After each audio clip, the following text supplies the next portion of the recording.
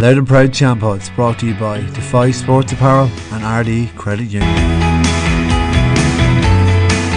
Coverage is also brought to you by Smiths of Drogheda. Coming up, it's Loud and Proud's Senior Team of the Year. And I also have a championship all second team as well.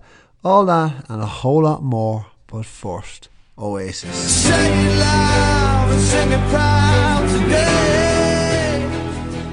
Yeah, so the dust has settled somewhat on the senior championship success for RD, and I am now going to pick two teams, not one, but two.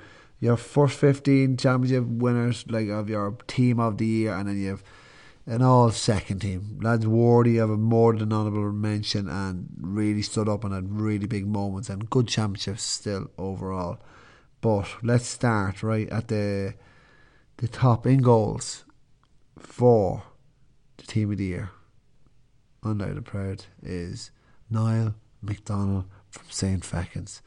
I don't care about that mistake against the Geraldines, because he had one of the most outstanding seasons, one of the most memorable performances of all time in that game against the Martins.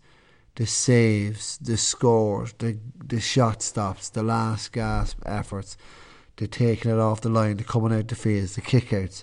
He had it all. It was just a serious, one of the most outstanding and really good. And then even in those games that it's him that's keeping them in the game, he's keeping them afloat, he's getting his kickouts away, he's very accurate, does the job. He was brilliant, absolute, and he's becoming a real sort of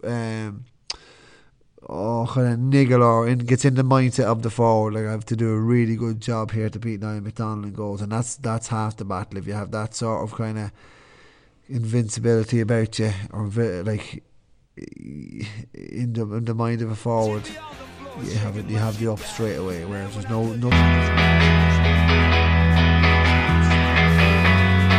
Loud and Proud Champods brought to you by Defy Sports Apparel and RD Credit Union.